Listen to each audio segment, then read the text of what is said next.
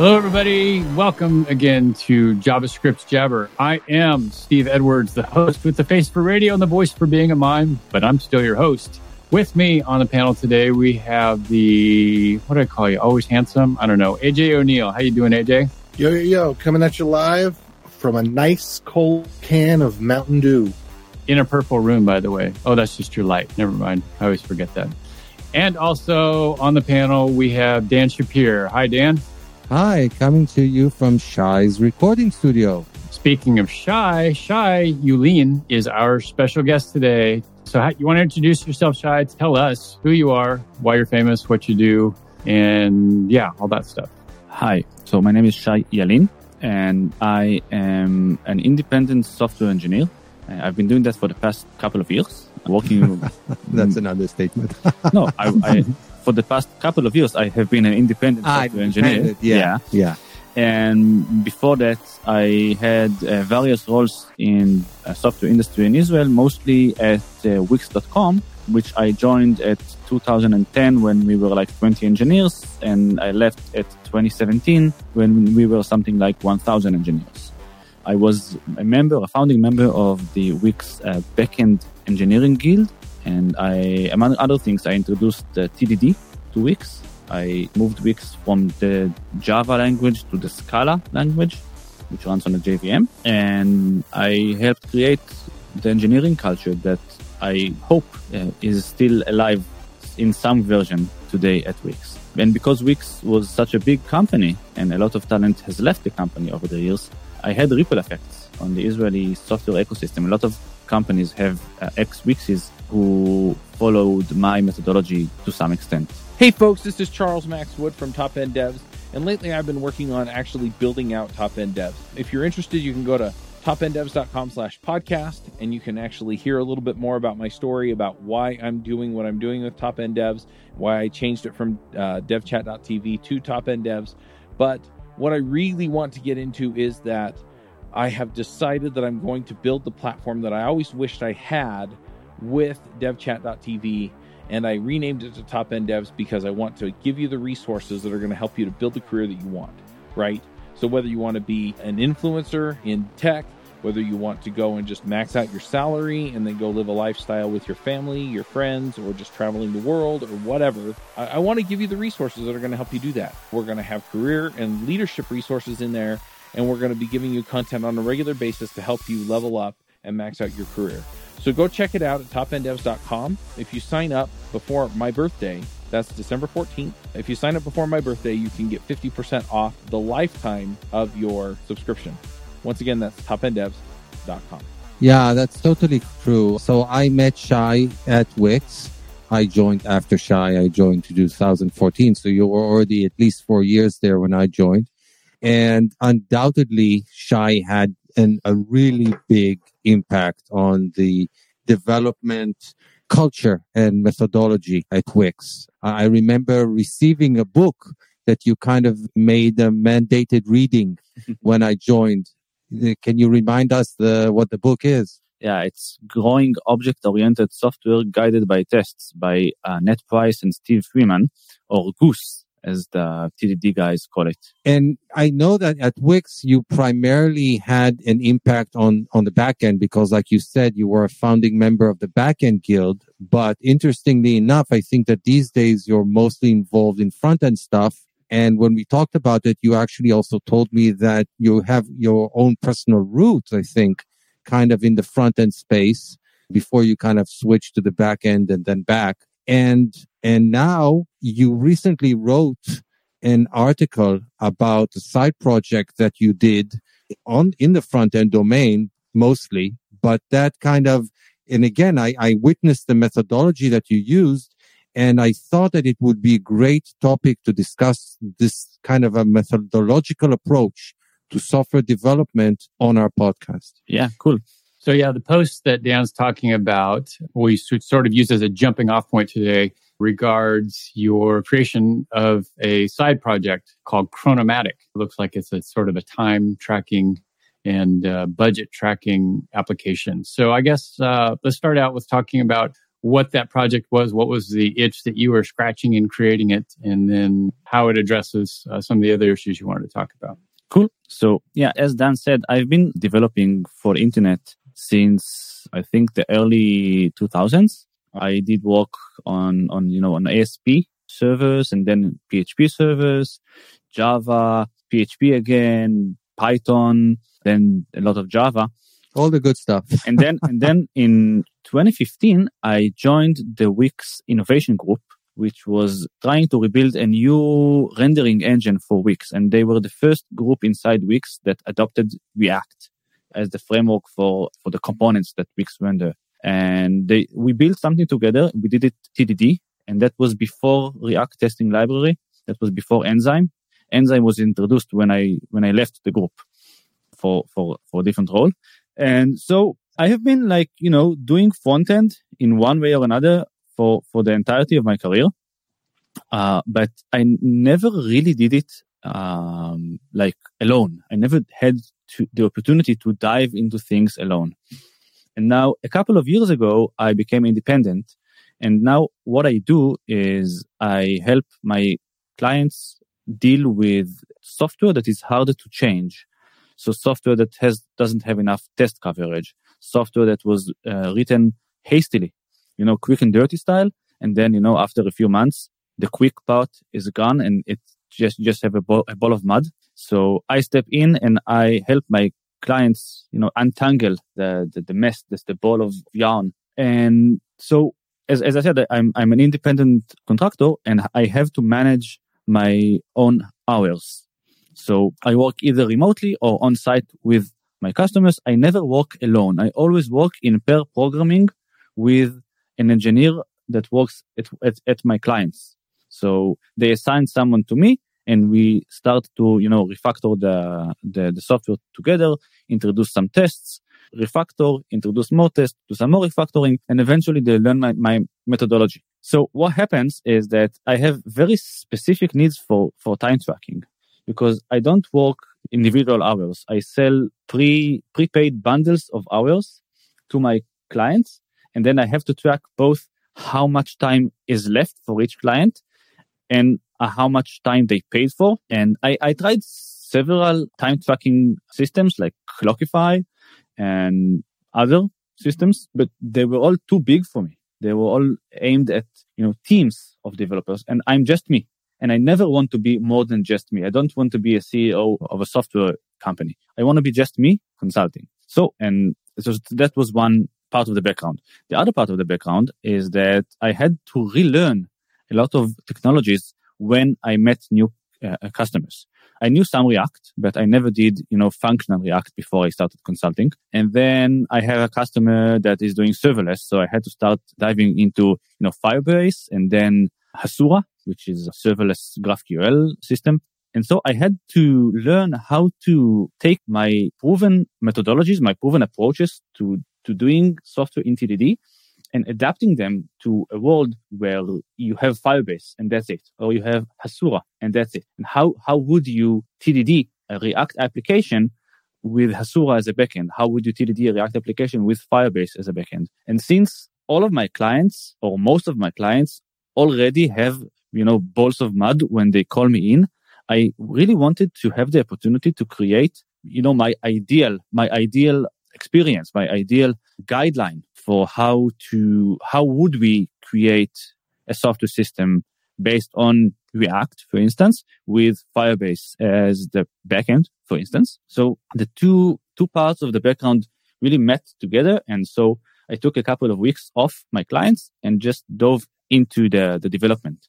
And while I was working, I was also documenting what I was doing, that when I wanted to blog about it, it was, really easy to just form it into a blog and just reason about what I was doing, why I was doing what I was doing, the choices that I made, and so on and so forth. Because you mentioned it a couple of times during your this explanation, and because some of our listeners might not be familiar with it, especially the more junior ones, can you elaborate a bit about TDD, what it is, how it's used, why it should be used? Yes. So TDD is a very, ambiguous expression, a very ambiguous concept. A lot of people talk about TDD.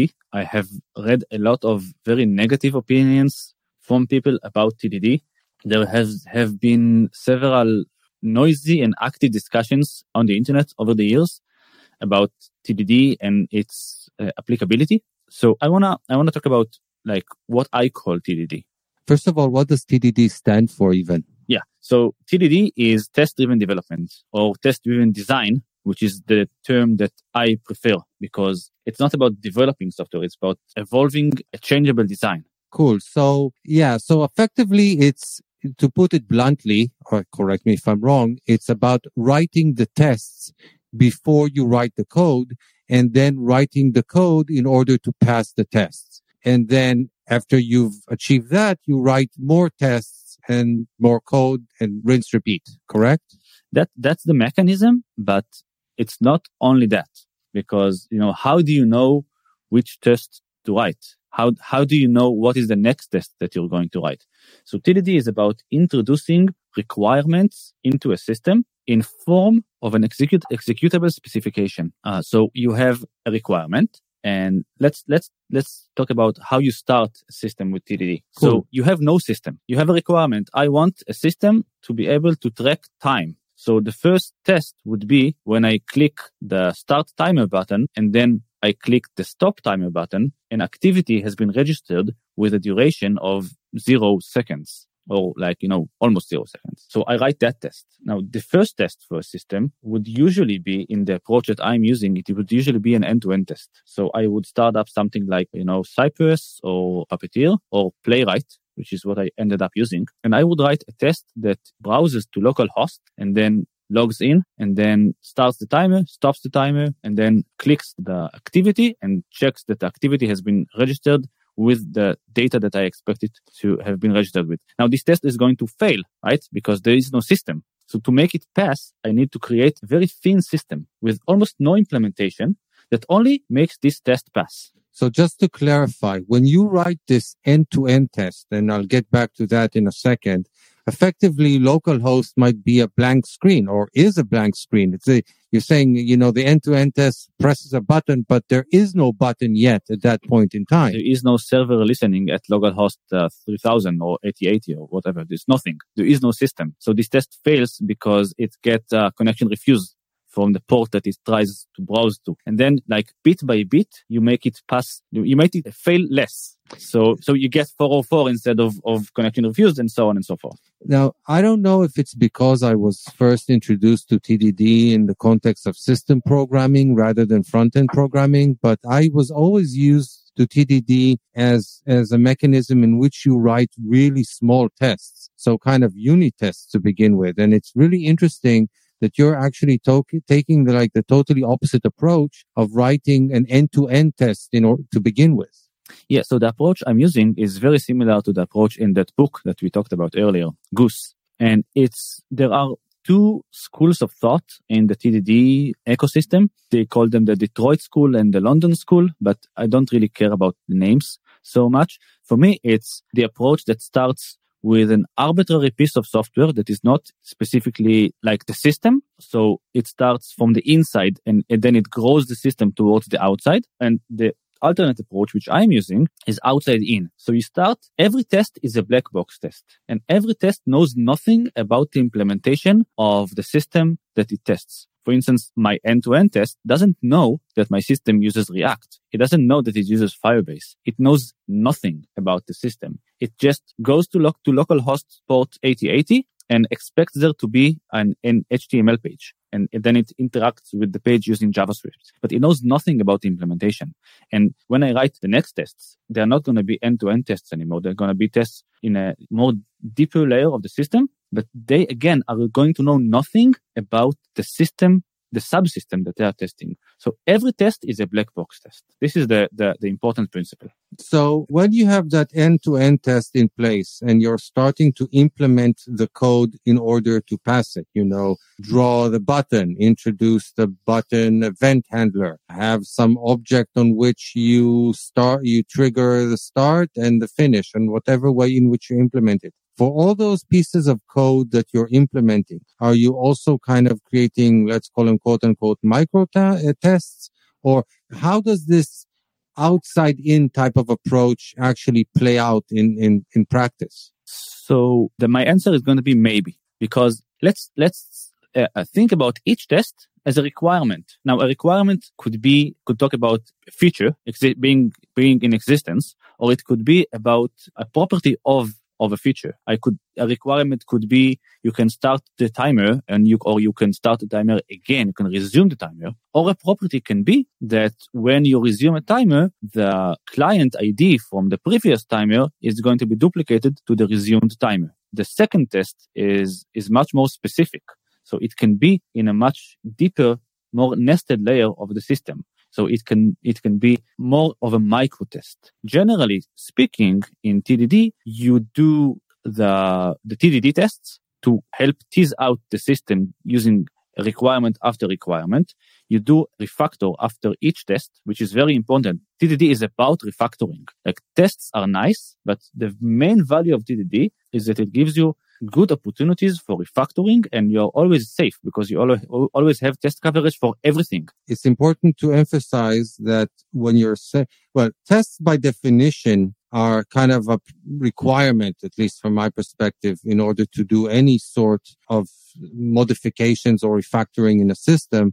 It's just that with TDD, you can do it while you're implementing the system. It's not like you're implementing a certain part of the system before you have any tests, and then you write the test, and then you can modify that part. It's kind of like that story about Linus Torvalds, who wrote Git and started using Git while he was writing Git, and basically he was done when all of Git was in Git. So it's kind of this approach that you're safe while you're still in the, let's call it, the investigative stage of trying out the various different approaches. Yes, and I think it's very important because from my perspective, software always changes. There is no done in software. No software is ever done. Unless it's dead. Yeah, exactly. If it's done, then it's dead, and you shouldn't be changing it anymore. Well, we want software to be done. No, I take exception to software is never done. You can define a set of requirements, and you can say, this takes this input,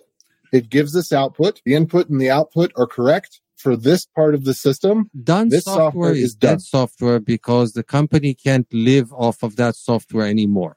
Because if the software is done, nobody will actually pay maintenance or licensing or whatever on that software, potentially. That's an economic problem. That's not a computer science life problem. Is an economic problem. I think that's we're true. Talking about different things. I think Dan is talking about the features, and AJ is talking about functions or classes or modules, parts of software. Now, parts of software can be done, but the system as a whole, like, when is Facebook done? When is the Google search? I think Facebook was done 5 years ago or so. Do you know anybody that uses it? They just don't know it yet. I think they know it. Isn't that why they bought Instagram and WhatsApp and TikTok? No, TikTok's Microsoft, or who owns TikTok? No, now? TikTok is the Chinese government. Yes. So 10 cents. Yeah. So in general, software always changes, and when software does not change anymore, it's dead. You said it yourself. Facebook is dead, right? Nobody wants to be on Facebook anymore. So the need to change it might go down. But now they have like a gazillion engineers on board, so they will probably keep changing it, but the requirement might not be there anymore. Software always changes as long as the requirements change. And TDD, if done right, can help you always be able to change your system. No matter how difficult the new requirements are in comparison to the existing design. I want to push politely because that sounds really similar to communism when done right. If you have to when done right, every system when done right is gonna. Yeah, but it's much easier to do TDD than communism because although both kind of go against human nature in some sense, but it's easier to do TDD because you don't have Stalin in TDD. Well said. No, but I'm being a little bit devil's advocate. I do believe in TDD to some degree. If you can define the specification really well and you know the inputs and the outputs, then I think that TDD makes a lot of sense. You don't have to know the specification well at all. On the contrary, the whole point of TDD is helping you do the investigation stage to be, and again, it goes like a bit to the concept that I was talking about earlier, that, software always changes. Another way to say the same thing is to say that you're always in maintenance mode, right? A lot of engineers... those are two different things, though, because maintenance mode is you're just fixing bugs. Maintenance mode is you did a weekender, you put a product together, you got funding, and now 2 years later, you can't rebuild it because it's too fragile. And that's when I think maintenance mode, I think really complex, fragile software that someone has to be around because it always breaks in some subtle way. That's what maintenance mode means to me. To you, but to a lot of people, that's the day-to-day is maintenance mode. I started a product at Wix.com that is still alive today, like 10 years later. And some poor bastard or some team of poor bastards have to maintain the software that I wrote because the entire company is reliant upon it. I'll take it a step further. One of the amazing things about Wix while I was there is that Wix has this concept of the Wix viewer, which it's like the heart and the core of Wix. When you build a site using Wix, the Wix editor, and that gets saved as a bunch of JSON files, effectively, that kind of describe the website semantically. That needs to get translated at quote unquote runtime into the actual website, the HTML, the CSS, and the JavaScript that makes it run. That operation is handled by the Wix viewer that, as Shai says, at least the last time that I checked, was written in React. But the interesting thing is that this core aspect of Wix, the thing that all of Wix runs on during the past something like 8 years, has been rewritten something like 3 or 4 times. And not just minor changes. I'm talking about a rewrite. And that was only made possible due to the fact that there were so many tests, or mostly end-to-end tests, but not just, ensuring that those rewrites actually satisfy the requirements, the main requirement being that it needs to be compatible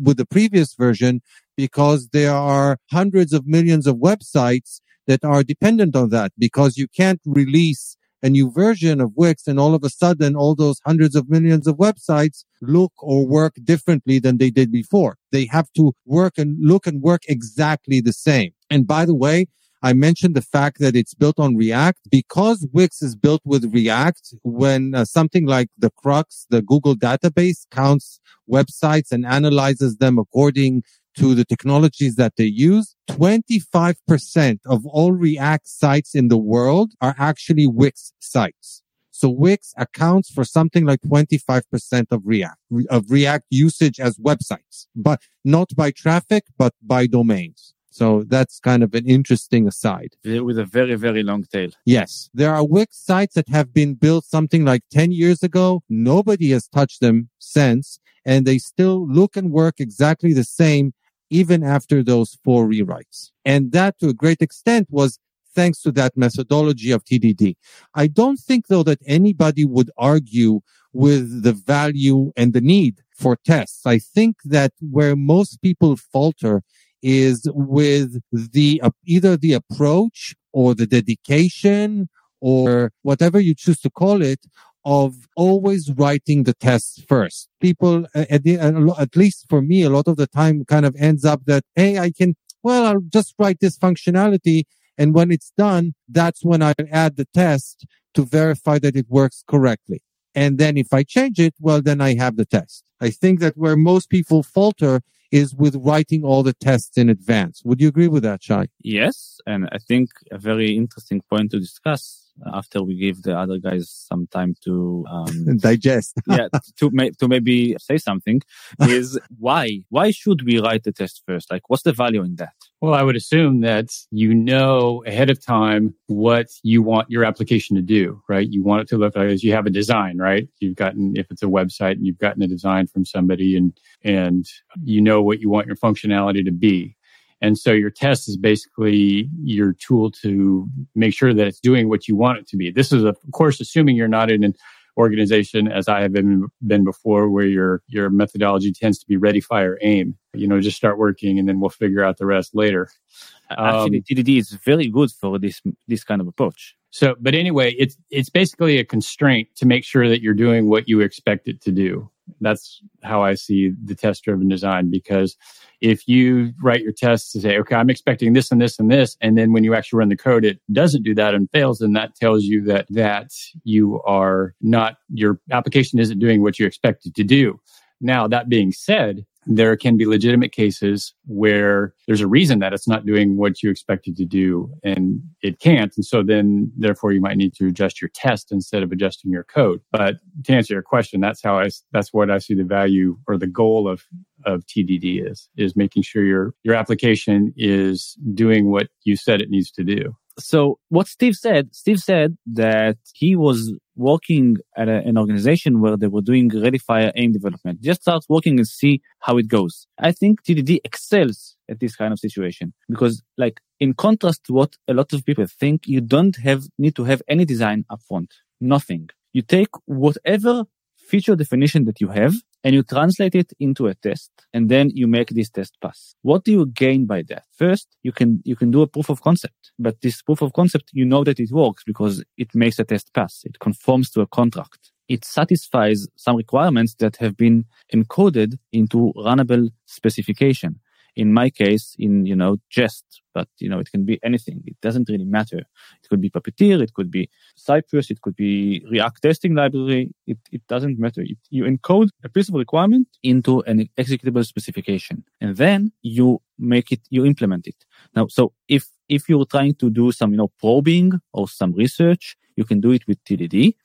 And you know that whenever you're going to present something to the founders, to the design partners, to alpha users, whatever, you know that what you are promising is actually being delivered because tests have been written before the code, because no code has been written unless it was in order to make a failing test pass. And this is very important because if you only write code in order to make a failing test pass, all of your code is by definition covered. You have full coverage. Even if your test coverage tool might say otherwise, all of your code is covered. And then you can always change your code. You can also refactor your code, or you can always reason about new features and how they fit with existing features. If you might want to change an existing test to maybe refine it, make it more specific, make the feature more nuanced. As you go along, you change the test starts to fail, and then you implement stuff in the code to implement this new nuance. You didn't even introduce a new test. You evolved an old test. But the main thing is that you're only writing code to make a failing test pass. And if you do that, then you're not doing any YAGNI, any code that you don't need to write. YAGNI stands for you ain't gonna need it. And a lot of software is over-engineered, has bits of things that people put there because they thought they might need it in the future. And then when the future comes, then these are not the droids that you are looking for. This is not the software that you actually needed to write. You needed to have something else, but you didn't know that in advance because you cannot see the future. So you thought that the way to make your software changeable in the future would be to generalize, a few bits of things, to introduce some abstraction, some layers of indirection, and then 3 months later, you come back to a piece of code and you find out that you have to break an existing indirection, an existing wrong abstraction, and introduce a better abstraction instead. If you did TDD, you wouldn't have to do that. You wouldn't have introduced an abstraction. Hi, this is Charles Max Wood from Top End Devs, and lately I've been coaching some people on starting some podcasts and in some cases just taking their career to the next level. Whether you're beginner going to intermediate going to advanced, whether you're trying to get noticed in the community or go freelance, I've been helping these folks figure out how to get in front of people, how to build relationships and how to build their careers and max out and just go to the next level. So if you're interested in talking to me and having me help you go to the next level, go to topenddevs.com/coaching. I will give you a 1-hour free session where we can figure out what you're trying to do, where you're trying to go, and figure out what the next steps are. And then from there, we can figure out how to get you to the place you want to go. So once again, that's topenddevs.com/coaching. So I have a couple of questions about the practical aspects of this. One is that, again, you described how you do this outside-in type of approach, which means that you start with an end-to-end testing framework, but eventually you do work yourself in. So at one point or another, I assume that you start using testing infrastructure that's appropriate for unit tests. When do you kind of cross this chasm? When do you actually start doing those specific tests of let's call it small sections of the code? So in general, my guideline is I have an end-to-end test for every epic, for every big feature. So if we are talking about, for instance, an e-commerce website, then you're going to have the part of the website where the users, the shoppers, are browsing. And then you're going to have the parts of the software that the store owner is using, right? So store owner edits the catalog, edits the inventory, fulfills orders, and the user places orders, adds products to a cart, converts the cart into an order, sees the thank you page. So in this kind of use case, I would have 2 end-to-end tests. One for the store owner and one for a customer. And each of the end-to-end tests would tell a complete story, a very simple story, a very coarse-grained story. So for instance, an end-to-end test for a shopper would be, I add the first product in the product list into the cart, and then I pay using the default payment method, and then I expect to have gotten an email with the order details. That's it. But think about the scope of this test. It encompasses a lot of different parts of the system, but it says very little. It doesn't say anything about the product, not about the price, not about which product is that. It doesn't care about that. Now I want to dive in. I want to say, a user should be able to search for a product. You want to search bar. Why didn't you say so? Let's write a test that expects a search bar. Now this test is not going to be an end-to-end test anymore. Why?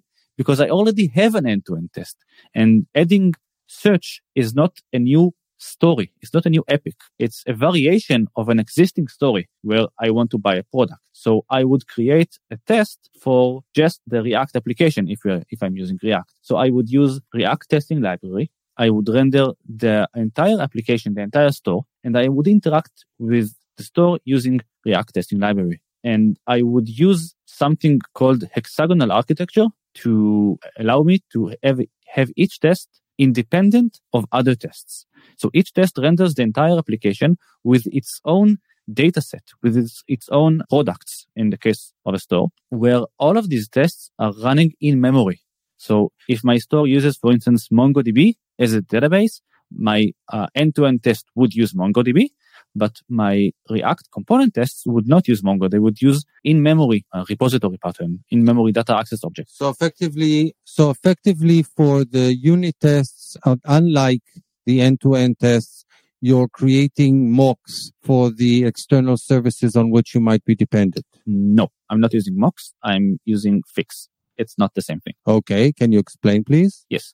So we're talking about test doubles. The pattern is known as test doubles in the, software engineering testing community. And we have 3 types of test doubles. We have a stub, a mock, and a fake. A stub is something that implements an interface, whether it's, a Java interface or an implicit, TypeScript interface. It doesn't matter. Or even a Java interface, a JavaScript interface, or it doesn't matter. Like, it implements some expectation, but it doesn't do anything.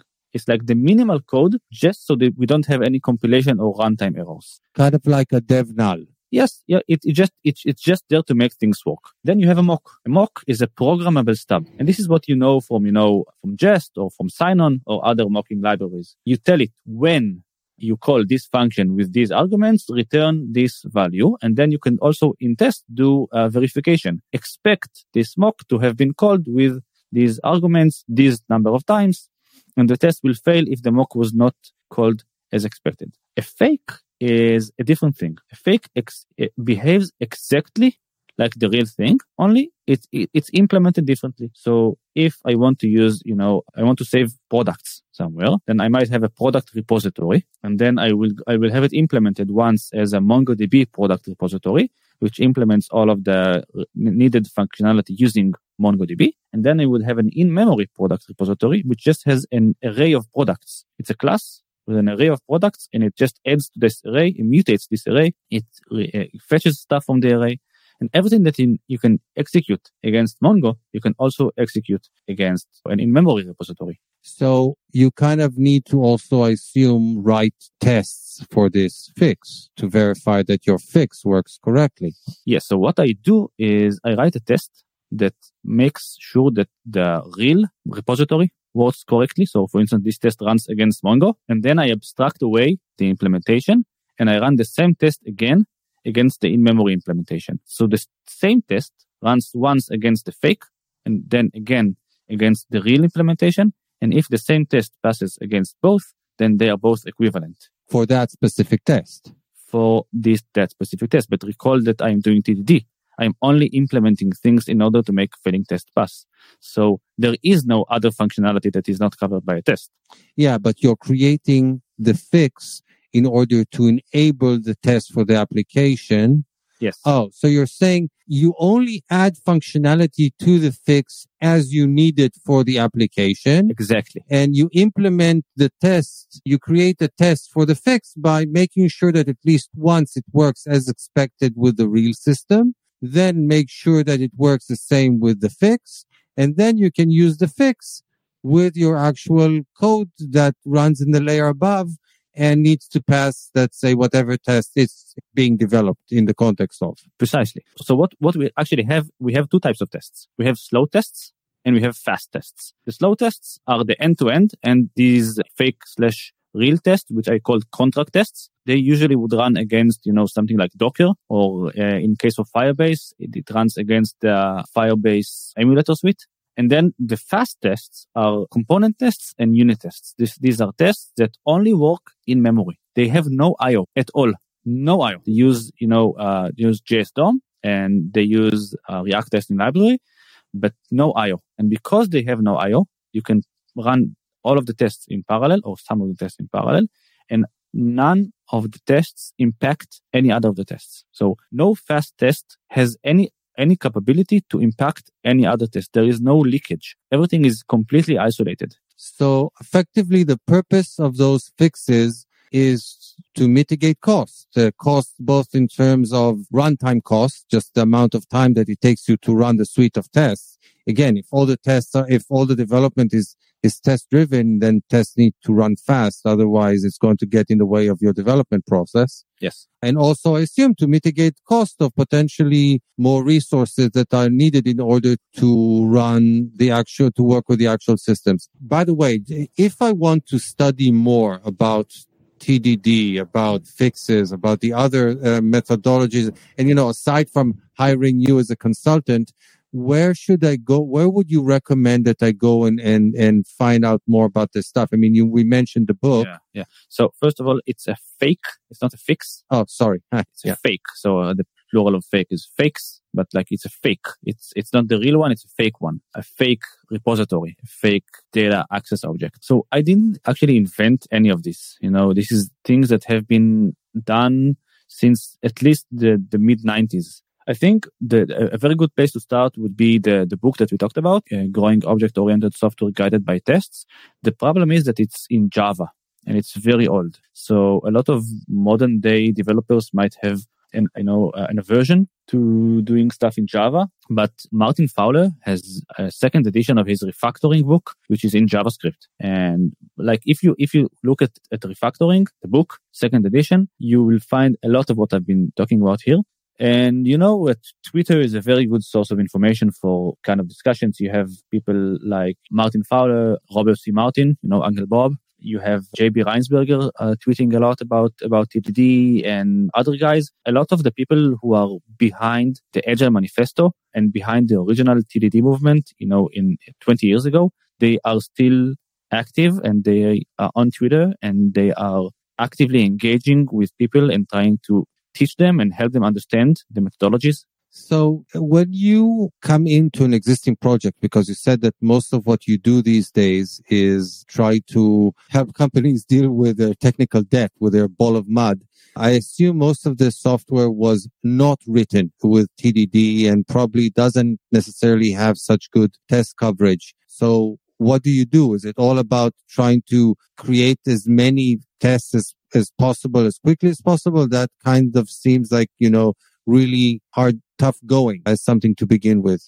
So what is your approach in that type of a situation? Yeah. So again, the approach is not something I invented. There's a really good book about this called Working Effectively with Legacy Code by Michael Feathers. Again, it's from 20 years ago or something. The examples are probably not relevant, but the concepts are the same concepts. So if I approach an existing system that was written in TDD, then no one needs me there, because if it was written in TDD, then it's changeable by definition. If someone called me in, it's because they are unable to change their software and they need help to make their software changeable. So where would we start? So I approach this something like, restoring a very old building that you need to keep the external walls intact. You need to keep the entire facade intact, but you want to replace the innards. You want to replace the piping. You want to replace the electric wiring.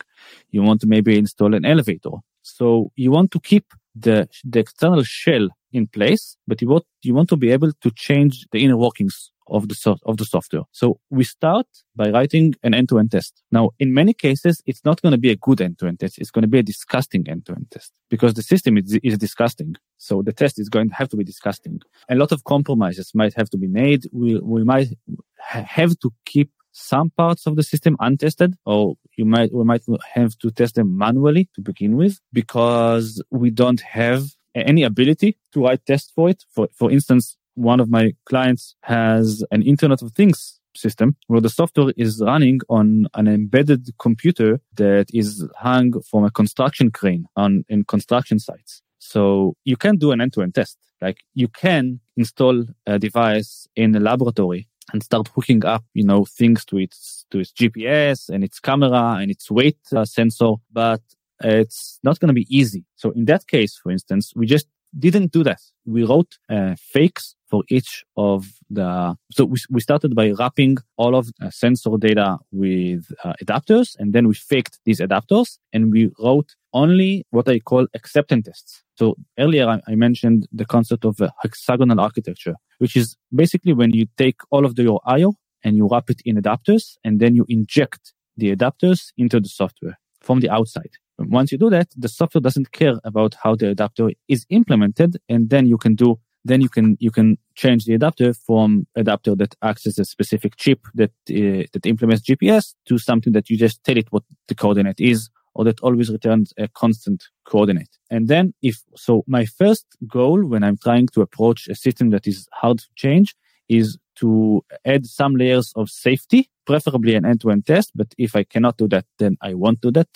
And then I introduce hexagonal architecture. I refactor the system to hexagonal architecture to be able to inject fake implementations for all things that do I/O, so that I will be able to control them, that I will be able to write deterministic tests that always behave the same way, that are never going to be flaky. And then I can start refactoring. Once I have a suite of tests that run against the hexagon with the fake adapters, I write, a few tests, a few dozen tests, depends on the complexity of the system.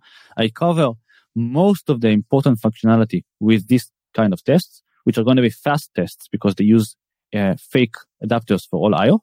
They can run in parallel. They can run, if you use something like Python or Golang, they can run in under 1 second, in a few hundred milliseconds. And then I'm free to refactor because I know I'm safe. I know that all of the important features of the system are covered in tests that can run in at most a few seconds. And then I can just, run the test framework in watch mode and start refactoring. And if something breaks, I immediately have feedback that I broke something. So there's really no way about it. It has to begin with writing a sufficiently detailed suite of tests. You can't really start refactoring before you have at least the minimal coverage that you feel safe with? Minimal is a very important word because it's a matter of risk mitigation, right? You can skip some of the tests if you rely on manual testing for making sure that you haven't broken anything, or if these features are not as important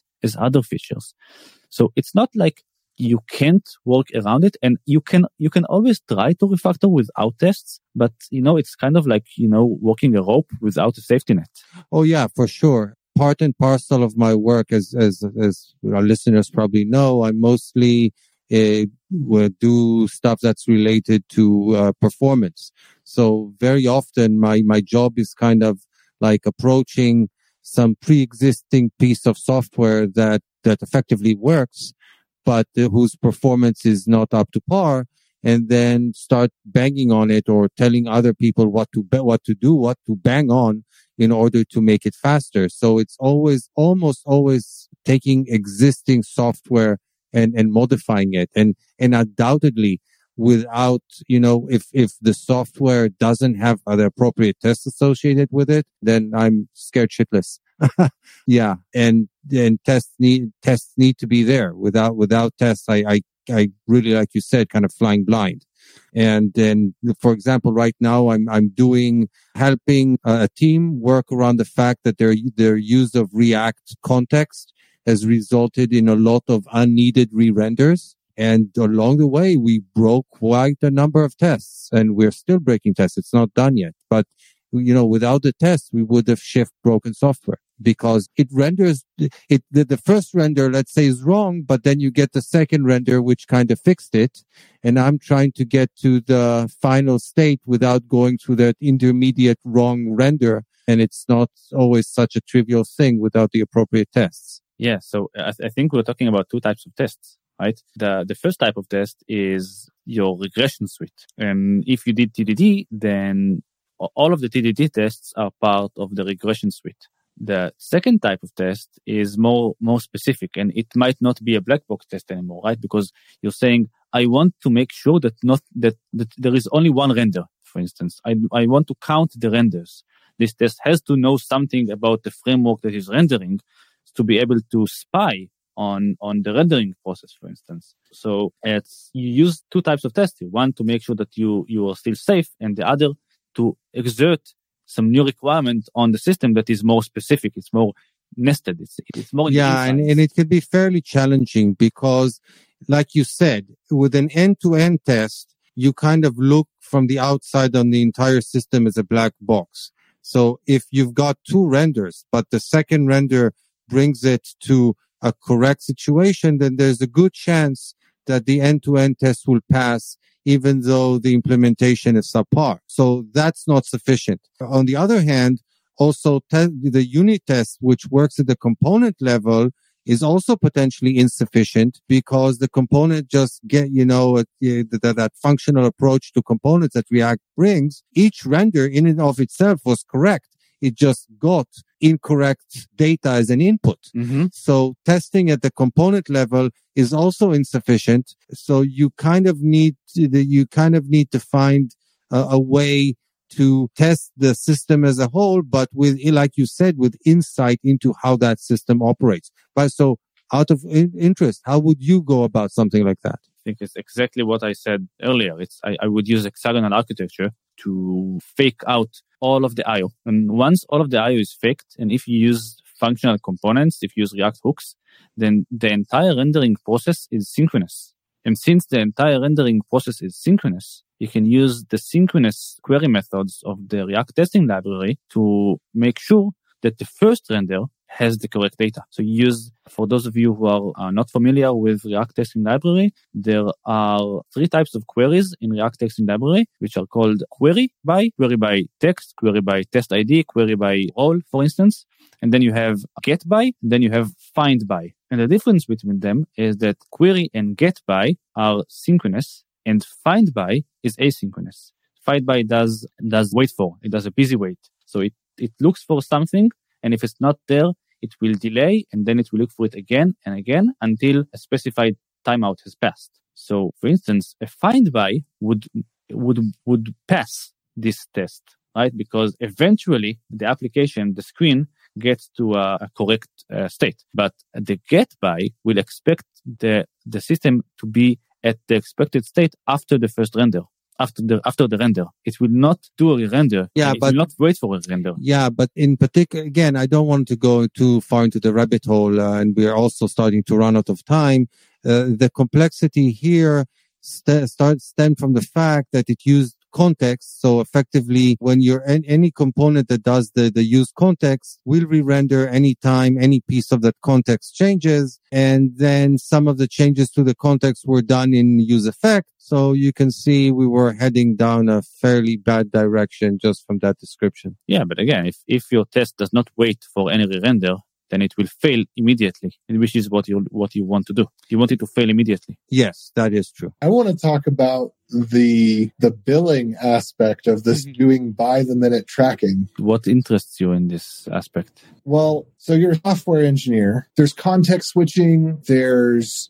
I've never billed by the minute ever. I've always either billed by, I think the least I've ever done is billed by the quarter hour, 15 minutes. I don't think I did that more than a couple times. Pretty much, I sit down, I look at the clock, I put something in a spreadsheet, and then when it's over, I go to the spreadsheet and then I round basically to the half hour. If it's something where, if I were to have a 7-minute phone call where it was an important 7-minute phone call, it was a billable 7-minute phone call, I would just bill for the hour on that day, because the context switching and everything, the having to get into whatever it was that client needed, stop what I'm doing, move over. So if something is urgent, then I would just bill more. And so I'm really curious as to how you justify the time that it takes you to manage minutes rather than just say, okay, well, I'm going to bill you for an hour for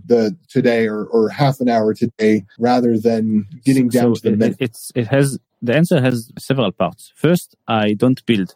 I mentor, I pair program, I work with engineers that work for my clients. That I never build stuff on my own for my clients. The only thing that I built in the past couple of years was the Chronomatic software, because it was for me. I was the client. Other than that, everything that I do is pair programming or code review or, design review, stuff like that. And since I have a family, I'm also an active musician. I don't have a lot of free time. I don't have a lot of time at all.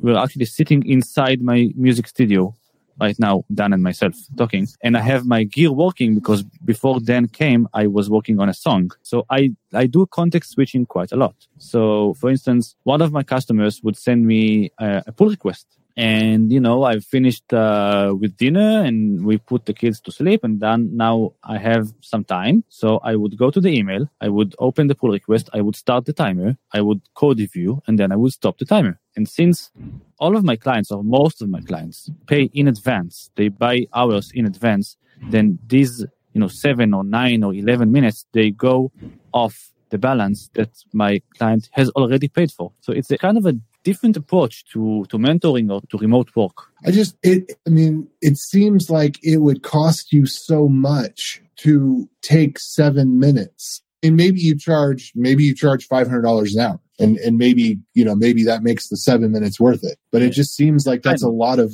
overhead that you're going to be dealing with to deal with 7 minutes of work or 14 minutes of work, or even if it's 2 hours and 5 minutes, it just seems, in that case, I'd just round down to 2. Or at the very least, you need to be very aware of exactly when your time starts and when your time finishes. If you have a significant code switch, then let's say you're reviewing a pull request, and you need to kind of figure out where it is, what it's about, because you haven't looked at that code for a while, because it's been a while since that customer contacted you, then you kind of need to factor that into your time slot. Yes. So if this is the case, then I'm starting the timer and then I'm starting to look at the pull request. And if it's a rabbit hole and I have to do a checkout and start an IDE, then so be it. So I might say, you know what? I'm not going to do it right now. I'm pausing the timer. And then tomorrow morning, I'm going to resume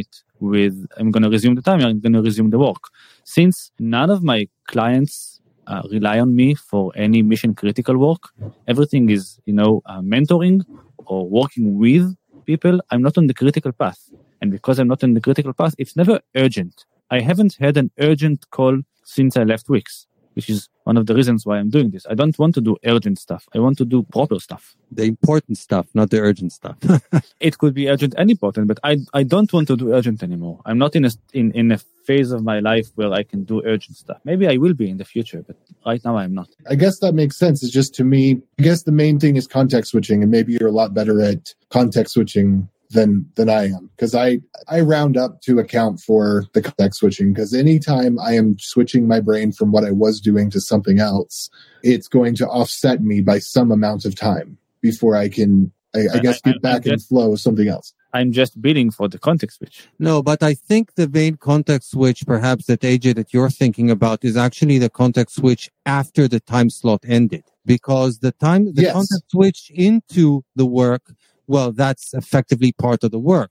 The question is not when you press the start button, it's when you press the stop button, really, I guess. Yeah, but again, if it's something short, if it's like a code review, like a pull request review, then it's going to be usually in the evening. And after I'm done with pull requests, I'm going to sleep, or I'm going to watch some TV, and then I'm going to sleep. So context switch is just reading a book and going to bed. It's like switching off the context. Rarely I have to do several context switches in the same evening. It's rarely that I have, 2 pull requests awaiting from 2 different customers. It doesn't happen a lot. Okay, so between the music, what is it that you spend most of your time for making, and where does most of your income come from? Software. And you are 100% freelance. I am 100% freelance. I spend something like 2 to 3 days a week doing consulting, and something like 2 to 3 days a week doing music. But the music is not paid. That's just it's break even at this point. We really hope to make it more successful, but at this point the software income pays for the music career mostly. Okay, so you just have a good fee schedule where you can work 2 to 3 days a week and provide for all of your needs, and so you I'm guessing you dedicate a full, somewhere probably between 8 and 12 hours on a day. 6 to 8, but yes. Okay, so you are really living the dream then. I mean, you've got. I don't know. I don't work that way, and I'm pretty happy with where I am. Each has their own dream. It's. I don't know, man. Like, I used to be an engineering manager working full time, and I was happy. But then, I had kids, and I didn't want to give up music, so I had to give up something. So I just gave up my career. Yeah, I don't know if I would say that you actually gave up your career, because first of all, you still work at it, so it's still a career. You're still well, it's what makes your money. Yeah, and I think you also really enjoy it. Otherwise, we wouldn't be here talking about it. So I would still consider it a successful career. Yeah, it's just not the career I had. It's not the career track I had 5 years ago. Oh, yeah, for sure. You changed. But I think that's something we all do throughout our career. I think if I look at, I'm still working for the man, but if I'm looking at the type of roles that I'm looking for, and the type of advancement that I'm looking for, it's very different than it was, let's say, a decade ago, even though I worked at a large company then, and I work at, not a large, at a medium-sized company then, and I work at a medium-sized company now, and I'm not my own boss, still, the type of work that I do has changed a lot, and it's still software. Anyway, we need to evaluate where we are at various points of times in our life and decide what's really important for us, that's for sure. Yeah, I might start a startup company when I'm 50. I don't know. Like, I'm 42 now. I don't see myself doing that in the near future. But, who knows what's going to happen when the kids grow up. Yeah. Well, I'm curious, with that lifestyle, do you feel good about your retirement as well with the track that you're on? Well, right now, my retirement fund is down like 50% because of, NASDAQ, but yeah. I have the privilege of having joined Wix at a very early stage, and I cashed out pretty nice. So I always have that to fall back on, but I'm trying and I'm succeeding mostly not using that money at all. So that's my retirement fund, really. Okay, cool. My formal retirement fund is down to nothing but my informal retirement fund is also down, but it's in a better shape. Okay, cool. I mean, I think that is, to me, that's really interesting. That's really interesting to actually be working 2 to 3 days a week and making enough for yourself. And I think that actually provides a really good backdrop for a tangible value to the patterns that you've discovered. Because it's not just, hey, God, this is really good and it helps and I tell businesses to do this and that, but this is so good that it allows me to work 2 to 3 days a week and have my expenses met and feel good about my future. And I think that as a backdrop for talking about writing changeable software and the importance of it, to me at least, speaks volumes more than just the technical aspect alone, but the cumulative value of what you're doing. Yeah, I guess. It's not exactly true, I think, because the value that my value proposition is for my clients, and my clients don't work 2 to 3 days a week. But it is true in the sense that because you are very safe always, you always know that you can change your software, then you can always,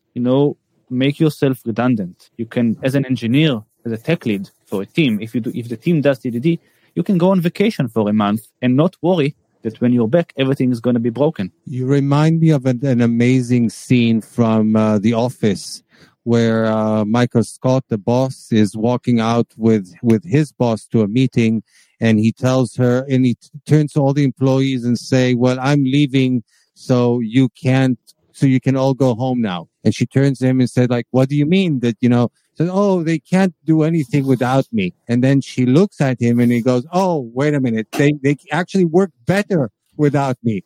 And then he thinks about that and he goes, oh, like he keeps on digging himself into a hole. But yeah, it's an interesting thing about the fact of us making ourselves to an extent redundant. Again, going to my own personal experiences, it's about getting the performance to a certain point and the systems that monitor the performance to a certain point where I'm no longer needed for that system anymore because it has good performance and it has system in place to prevent performance regressions. And yet I'm nowhere near to being out of a job. That's all I can say. Hey folks, if you love this podcast and would like to support the show, or if you wish you could listen without the sponsorship messages, then you're in luck. We're setting up new premium podcast feeds where you can get all of the episodes released after Christmas 2020 without the ads. Signing up will help us pay for editing and production, and you can go sign up at devchat.tv/premium.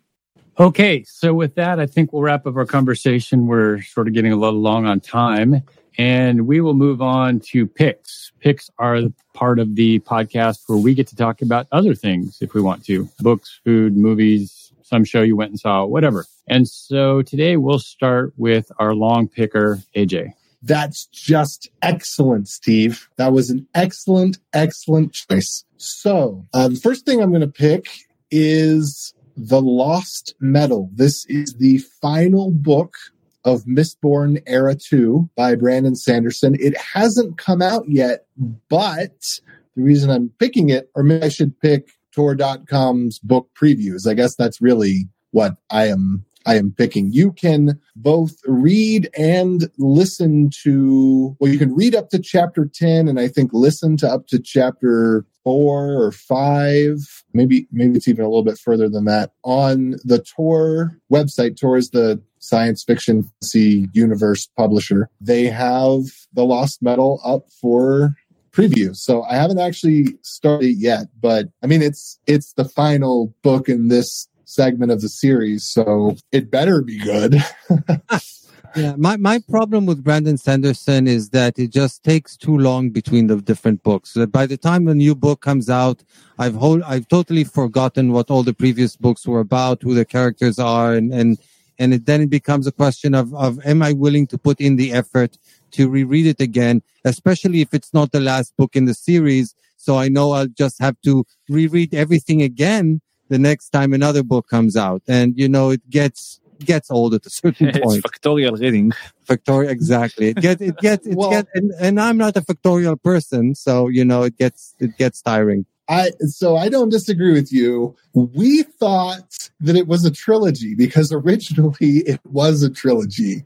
We didn't know that it had silently become a quartet. Is that or quint? Yeah, that's what you call it, right? So we went in believing that we were going to get to the end, and we're very disappointed to find out that he had decided to split the story down a little bit further. But in general, I agree with you. I prefer to read a series that's been finished, and I've been burned. Well, my wife has been burned. I didn't get burned because I realized I don't know if this is going to be able to pull together and stop. But there was another series, not Brandon Sanderson, that we started on, and then the author. I know which one you mean. The Name of the Wind. Exactly. Yeah. Name of the Wind. I think he literally admitted failure, inability to finish that series of books. I did watch a video where he didn't quite admit failure, but he said he wrote the last book and then threw it away, wrote it again and threw it away, and isn't certain when he's going to finish it. So it could be worse. It could be J.R.R. Martin with,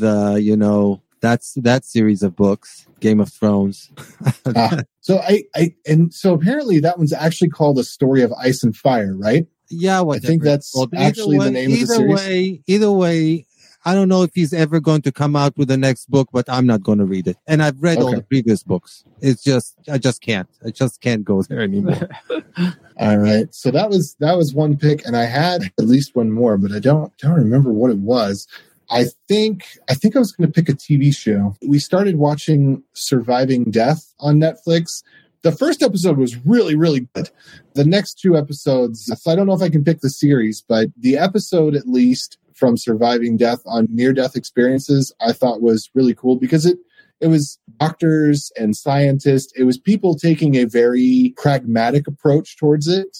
And of course, I like it more because they basically came away saying consciousness must exist outside of the brain because of all these cases where people have been brain dead and been able to describe things that were too accurate for someone who literally has no oxygen in their brain and no heartbeat and has their eyes closed laying down on a table. There's no explanation for the multitude of occurrences of people having near-death experiences that are so similar across cultures and that have so many details of this out-of-body experience that are so accurate and the fact that people are doing anything at all, because even if you were to say it's a dream, well, how does somebody that has no oxygen, no heartbeat, and has literally been dead for 15 minutes, how are they having a dream? Which I guess there's the whole time, the whole inception principle that maybe they had the dream in the last 1 second. But anyway, so I thought that was pretty cool because of the scientific approach and the skeptical approach.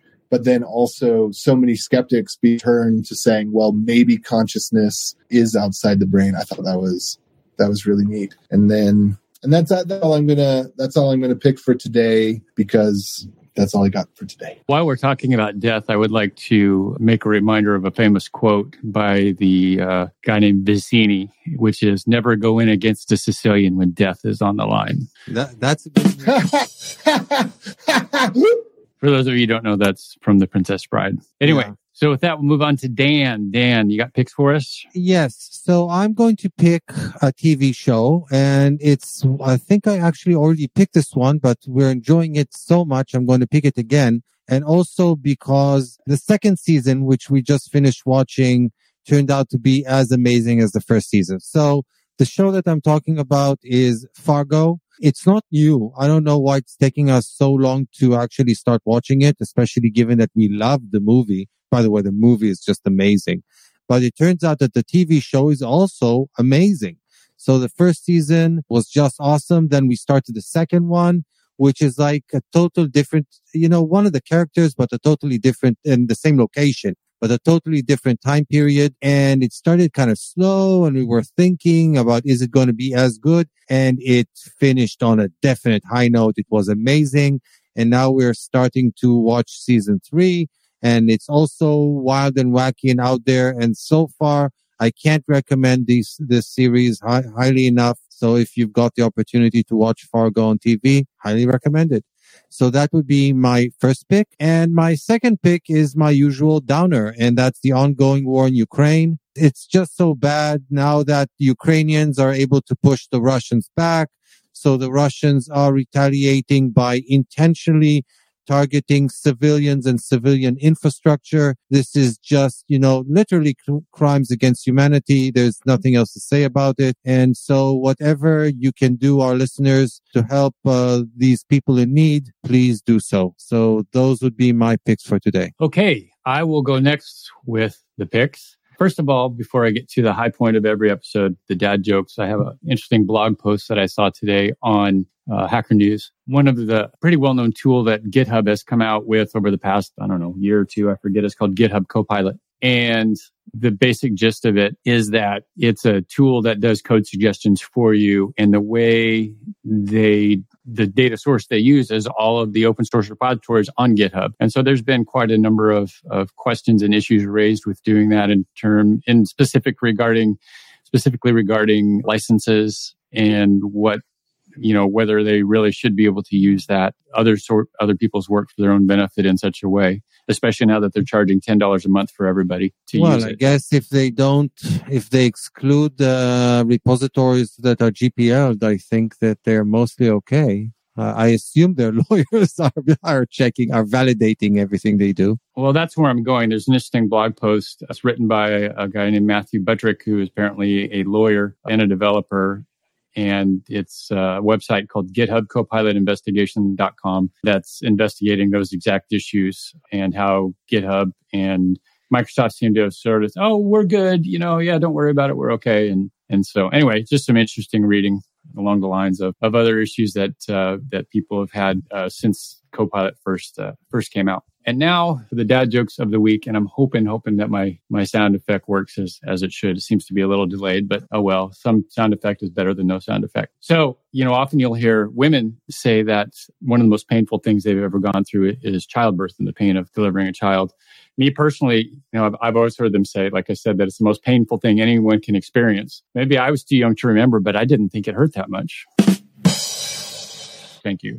So starting to, get close to Christmas, started thinking about Christmas gifts and stuff. And so I was in a department store looking for a gift for my wife. And I asked the clerk, hey, how much for the funny smelling spray? And she said, perfume? And I said, no, per bottle. And then finally, on the subject of food, what do you give a cannibal who's late for dinner? The cold shoulder. That's actually okay.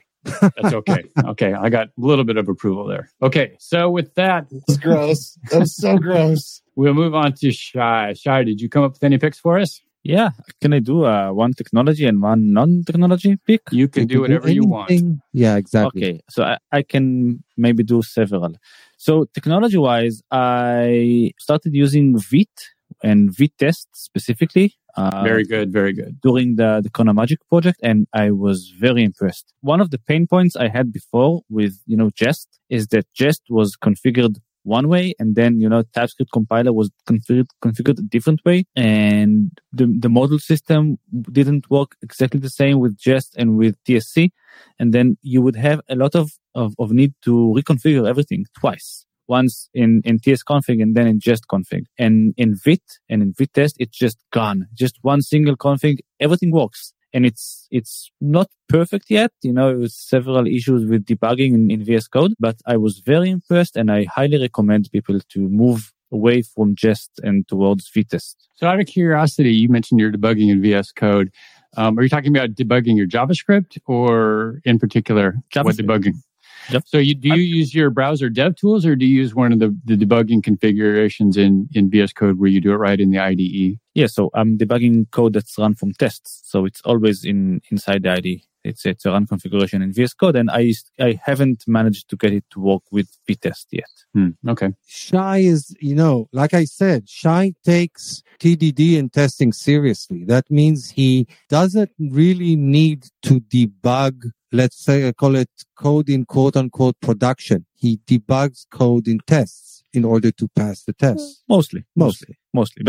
But I make a joke that I don't need to look at my software. Like I'm writing front-end software. I don't need to see it working to know that it works. I rely on the tests. Later, I would look at it to do some styling and CSS, and whatever theming, but it's not the important bit. So that's one. That's Vite and Vitest. It's spelled VITE, but it's like French, I guess. So it's Vite and not Vite. It's like fast in French because it's also supposed to be really fast. Yeah, it's really fast. Yeah. So that's one. We were talking about books, like science fiction book, and we were talking about consciousness. So my next pick is really appropriate. I recently started reading the Bobbyverse trilogy.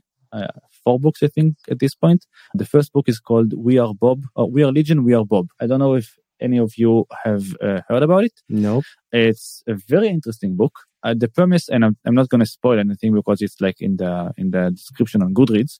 The premise is a guy just sold his software company and he steps into one of those companies that do cryogenic freezing of the brain after death. And on his way out, he's run over by a car and dies. And then he wakes up in the 22nd century where they restarted his brain on a computer. And now the world is run by different states from the one that were existing when he died. And they are sending him as a space probe to outer space to what's known as a von Neumann probe. It's a probe that goes out to space and mines resources and builds more copies of itself. And this is a case where you have a mind running not on meat brain, but on a computer brain. And then the story evolves and evolves again and evolves again. And it's very nice. It's very interesting. It talks about questions of consciousness and of the self, but it's also nerdy sci-fi. If you've read The Martian or Project Hail Mary, then the style might be familiar to you. Nerdy white men sci-fi. But it's nerdy sci-fi-ness has no color. It can only be written by middle-aged white American male. There's no way any other type of population would write this sort of book. But yeah, he wrote it in his Don't put people in a box now. Come on. But I really enjoyed it, and I really enjoyed it so much that I'm already in book 3, and I already started the series like a month ago. What was it called again? We Are Legion, We Are Bob. We Are Legion, We Are Bob. Okay, that does sound pretty interesting. I did actually listen to Project Hail Mary last week. I have no idea how that got done in just a week, but I listened to the whole thing. It's a page turner. How do you say page turner in audiobook? But I actually read on a Kindle. But yeah, I think you still say page turner. Yeah. Well, so yeah, a fast forwarder. Well, a 2Xer? No, that wouldn't make sense. But I would say Project Hail Mary. After reading and listening to so much Brandon Sanderson, it's really hard with other books because other books pretty much sound like they're for children. They almost feel like caricatures of people rather than people. And Project Hail Mary was fun, but it was cartoonish. The way that the characters were presented was cartoonish compared to Brandon Sanderson. Maybe you should also read more fine fiction. Well, I also read, when I was younger, I read Jurassic Park and I just re-listened to it. And I would say the same thing about that. The characters felt much more like caricatures. The movie was much better. Because that was never the point with these books. Michael Crichton, what's his name, is not known for his fine writing. He's known for his really interesting ideas. Fair enough. I did enjoy Project Hail Mary. It was good. I'd recommend it. Do I get a third pick? Sure. So I'm going to pick something old, but it's an album that I think everyone should listen to. It's not a death metal album. It's by an artist called Agnes Obel. She's from Denmark, but she currently lives in Berlin. She does music that like no one else does. It's a very, very specific genre. And her third album is called Citizen of Glass. And it's an album with no drum set, with no guitars, with no bass guitar. It's just piano instruments and string instruments and a lot of vocals. And it's one of the most beautiful things I've ever listened to. And whenever I'm on a plane and I want to just tune out and immerse myself in an experience that would soothe me, I play Citizen of Glass by Agnes Obel, and I'm in a world of my own. So everyone should listen to that. Alrighty. So with that, we will wrap up this episode. Shai, if people want to contact you or get a hold of you or give you money or anything like that, where's the best way to follow or contact you? Yeah, give you money. Twitter. I'm Shai Allin on Twitter, ShaiYallin, or just look at the description of the podcast. And I have to say that Shai Allin is definitely one of those people on Twitter that you want to follow if you're interested in technology and software development and the craft of software development. Excellent. Well, thank you for coming, Shai. This has been a great and long conversation. We always like having Dan's friends on because they know their stuff for sure. Bandwidth so for this segment with that, is we will provided wrap by it up. CacheFly, Thanks the for world's listening, fastest everybody. CDN. We'll talk to you Deliver next your time on content fast JavaScript with Jabber. CacheFly. Visit CacheFly.com to learn more.